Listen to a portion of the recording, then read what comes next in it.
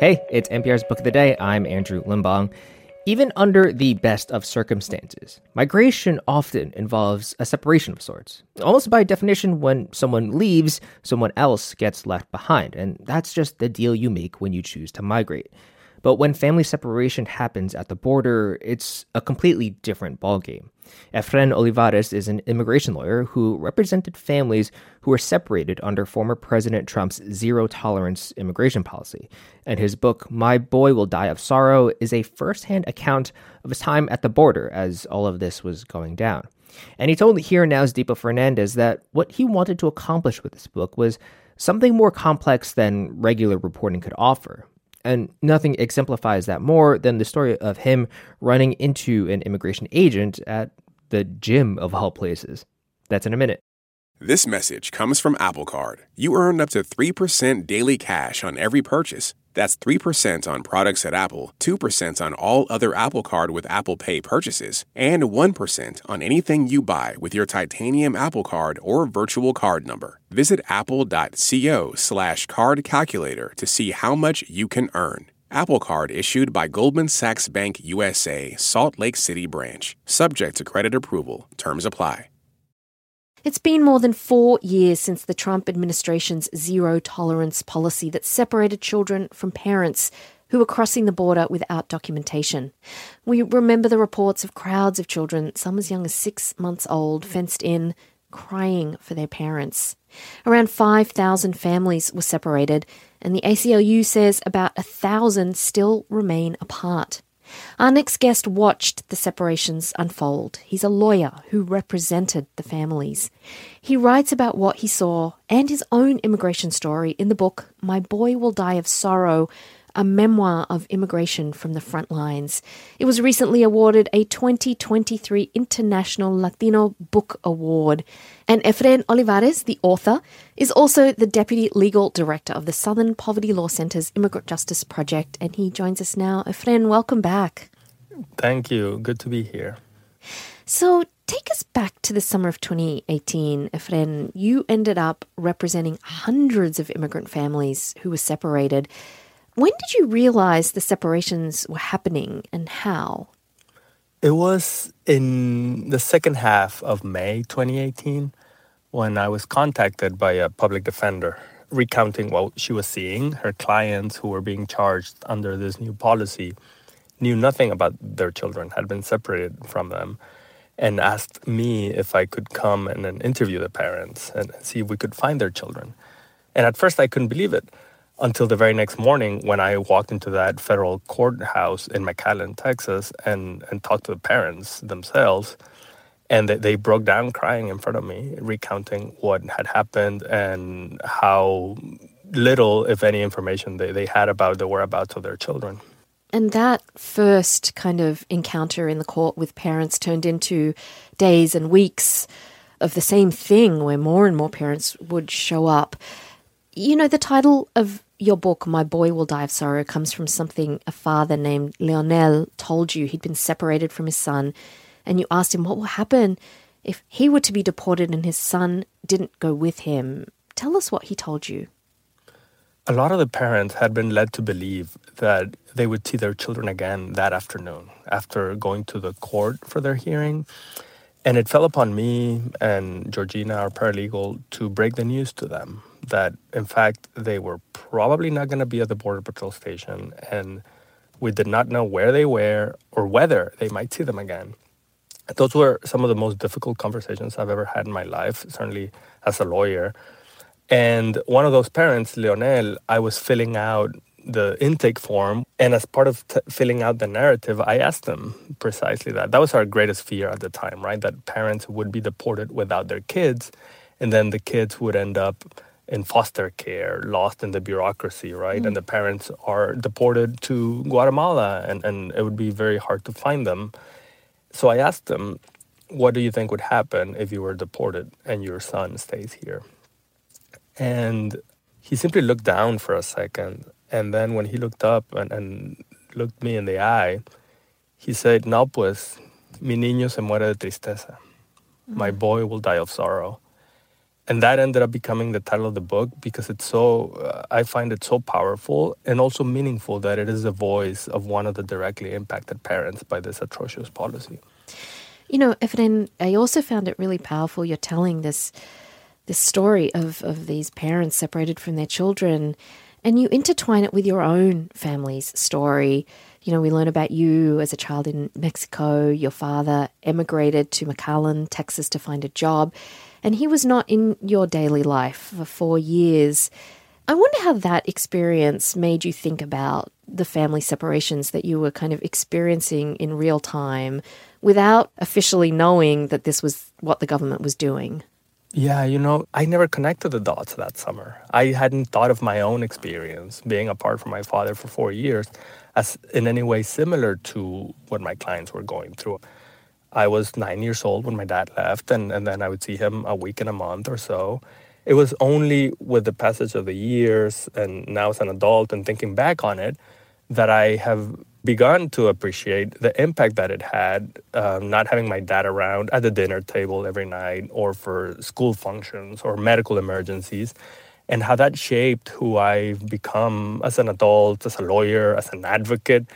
And, it's remarkable how common this separation is in the immigrant experience. Migrating involves some kind of separation because you're separating yourself from your home and oftentimes close family members. And since the book came out, countless people have reached out to me sharing how actually something that happened to them was also a separation and they hadn't thought about it in those terms. So it is, I am convinced, an integral part of what it means to be an immigrant in this country. And in your case, you all eventually joined your father in McAllen. He was working as a bus driver and custodian. Your mother worked sewing at a Dickies factory. But your family kind of crossing the border goes back to your grandparents. They were farm workers, and then your grandfather was born on the US side of the border. What does your family story tell you about how much US immigration law has changed over the generations? It is profound how much immigration law has changed. As you were saying, my great-grandparents were farm workers and my grandfather was born on the U.S. side of the border in 1902 when there was no border patrol. There was basically no immigration law, right? And what I think that shows is how human it is to migrate. Human beings have been moving across the earth in search of safety or opportunity. And no matter what laws we change or we impose, it's a human endeavor. And Efrén, you write about one man who was separated from his daughter, Mario. He came to the US and was tricked into saying his daughter was not his. And then there was, this really big move to prosecute him for almost kidnapping.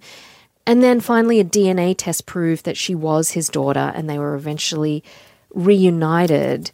But this case also, I wonder what it tells you about the policy of family separation.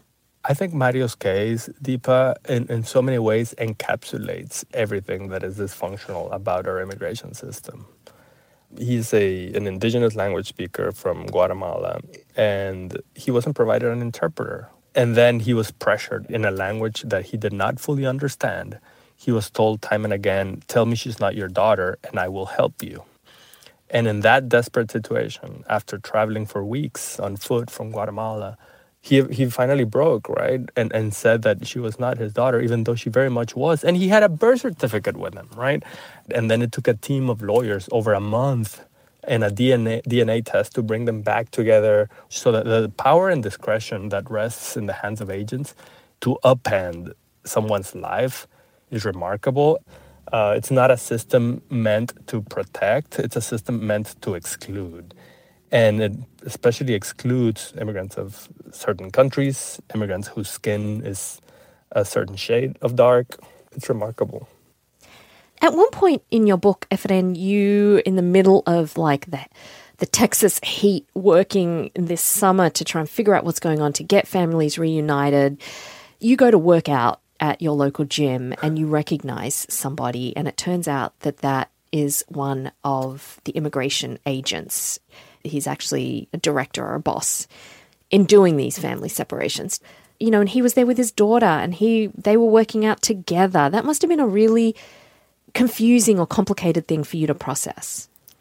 That experience really exemplifies, I think, the complexities of the border, right? Where you have, in this case, an advocate and the sector chief in the same gym class working together, and then at night on the evening news giving completely different versions of what is happening. But I think that complexity and that nuance does show that the border is much more complicated than is portrayed most of the time. It is families who live on both sides of the border, who have complicated histories. And in fact, Padilla's own family, Manny Padilla, sector chief, he probably is a child of immigrants himself, right? So it's complicated histories, but I think that is what sometimes doesn't make it into the daily reports when it comes to immigration and the border. Are you still in touch with any of the families who were separated? And what kind of long-term impact has there been on them? I am in touch with some of them, a handful that are portrayed in the book. They're still struggling. Some of them don't have immigration status fully resolved. Their cases are still pending.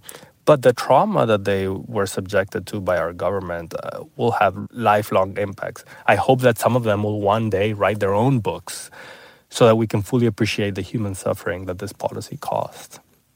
And I just want to end by talking about you. You were the first in your family to go to college. We learned this reading the book. And you decide to pursue law. Now, immigration lawyers, this is not glamorous work. It's not well paid like other areas of law. And you're deep in the lives of your clients who have traumatic and tragic stories. It's such a hard and often thankless job. I'd love to know what keeps you going, Efrén. You know, what kept you going in the face of so many families being separated and knowing it was going to be impossible to help them all? It's hard. It's emotionally taxing. It's physically taxing. But what keeps me going is my clients. If they can have the resiliency to keep going, to keep working, fighting, walking forward for themselves and their families, I certainly can be there by their side. Efrén Olivares is author of My Boy Will Die of Sorrow, a memoir of immigration from the front lines. He's also the Deputy Legal Director of the Southern Poverty Law Centre's Immigrant Justice Project. Thank you so much, Efrén, for joining us. My pleasure. Thank you so much.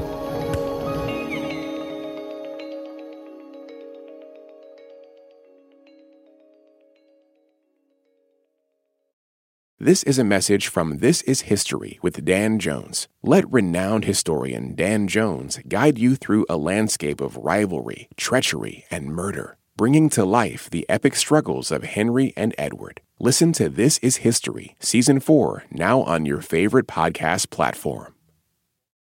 Support for NPR and the following message come from Rosetta Stone, the perfect app to achieve your language learning goals no matter how busy your schedule gets. It's designed to maximize study time with immersive 10-minute lessons and audio practice for your commute. Plus, tailor your learning plan for specific objectives like travel. Get Rosetta Stone's lifetime membership for 50% off and unlimited access to 25 language courses. Learn more at rosettastone.com/NPR.